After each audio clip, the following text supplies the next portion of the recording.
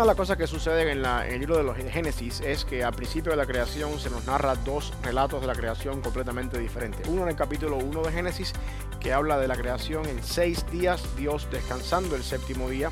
y en cada día de la creación Dios hace algo. Y el otro relato de la creación aparece automáticamente en el capítulo 2, donde se nos da un breve resumen o un relato más pequeño de cómo Dios creó todo, de alguna forma más concreta que hablando de 6 días de la creación. Para muchos teólogos y muchas personas estudiosos de la Biblia, creen que estos son dos relatos completamente diferentes y tratan de poner en perspectiva qué es lo que Moisés está queriendo decir al tener en cuenta que hay dos eventos diferentes en diferentes capítulos de Génesis con respecto a la creación. Una de las cosas que podemos acercarnos para poder poner juntos estos dos relatos es entender que quizás Moisés tiene en mente dos propósitos diferentes con estos relatos de la creación. En el capítulo 1, como podemos ver, Dios creó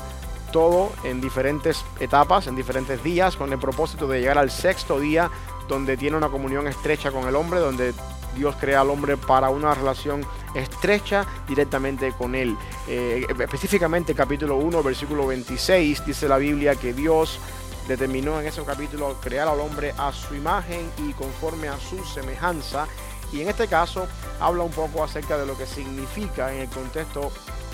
del Medio Oriente antiguo la imagen y la semejanza de Dios. Automáticamente en el versículo 26, después de esto, dice la Biblia que la imagen y la semejanza de Dios consiste en señorear sobre la creación, en ser la corona de la creación, sobre lo que Dios ha creado, y de esa manera pone al hombre en una relación superior a todos los seres humanos, a todos los seres creados, con el propósito de reflejar la imagen de Dios de cierta manera en el señorear sobre los peces del mar, sobre las aves de los cielos y sobre todo lo que es creado. En el Medio Oriente antiguo, en el cual Moisés escribe su revelación o su libro de Génesis, la imagen de Dios tiene un concepto muy unido a la idea de tener dominio, de tener control sobre lo que he creado, así como Dios también es un soberano sobre su creación. Y de esa manera, en eso consiste quizás la idea de una creación al sexto día, donde Dios crea al ser humano con la intención de que el 6 es un número inferior al séptimo, que es el día donde Dios se reúne con el ser humano para tener entonces una comunión estrecha y una relación personal con Dios para toda la vida. Automáticamente en el capítulo 2, la creación del capítulo 2 tiene un matiz completamente diferente. Y en esta creación del capítulo 2, Dios se centra, o Moisés se centra un poquito más en la diferencia que existe entre el ser humano masculino y el ser humano femenino. Esto es algo que no se ve en el capítulo 1, versículo 26, donde dice Dios que ahí creó al ser humano conforme a su imagen y semejanza. Sin embargo, en el capítulo 2, en el relato de la creación que tenemos en el capítulo 2, se distingue un poquito más cómo es que Dios creó tanto al ser humano desde el punto de vista femenino como al ser humano desde el punto de vista masculino. Y se nos da un poco más de detalles de que el hombre fue formado del polvo de la tierra. Dios sopló en su nariz el aliento de vida en el hombre. Hizo pasar por delante de él todos los animales del huerto para que Adán les pusiese nombre. De esa manera, una vez más, reflejamos el dominio que tiene el ser humano sobre la creación, ya que al nombrar de alguna manera a los animales, Adán está tomando autoridad sobre esos animales. Y también podemos ver que eso tiene un sentido doble. Adán entendió que entre el reino animal no existía ninguna persona o ningún ser creado con la capacidad de ser su ayuda idónea. Por lo tanto, la imagen de Dios, de que el hombre es el que gobierna la creación, así como Dios le da la autoridad al ser humano para ser el regente de la creación, está enraizada en que, o al menos se ve en el que Adán le pone nombre a todo lo creado, pero al mismo tiempo Adán se da cuenta que de todo lo creado por Dios no existe ningún animal que pueda suplir su necesidad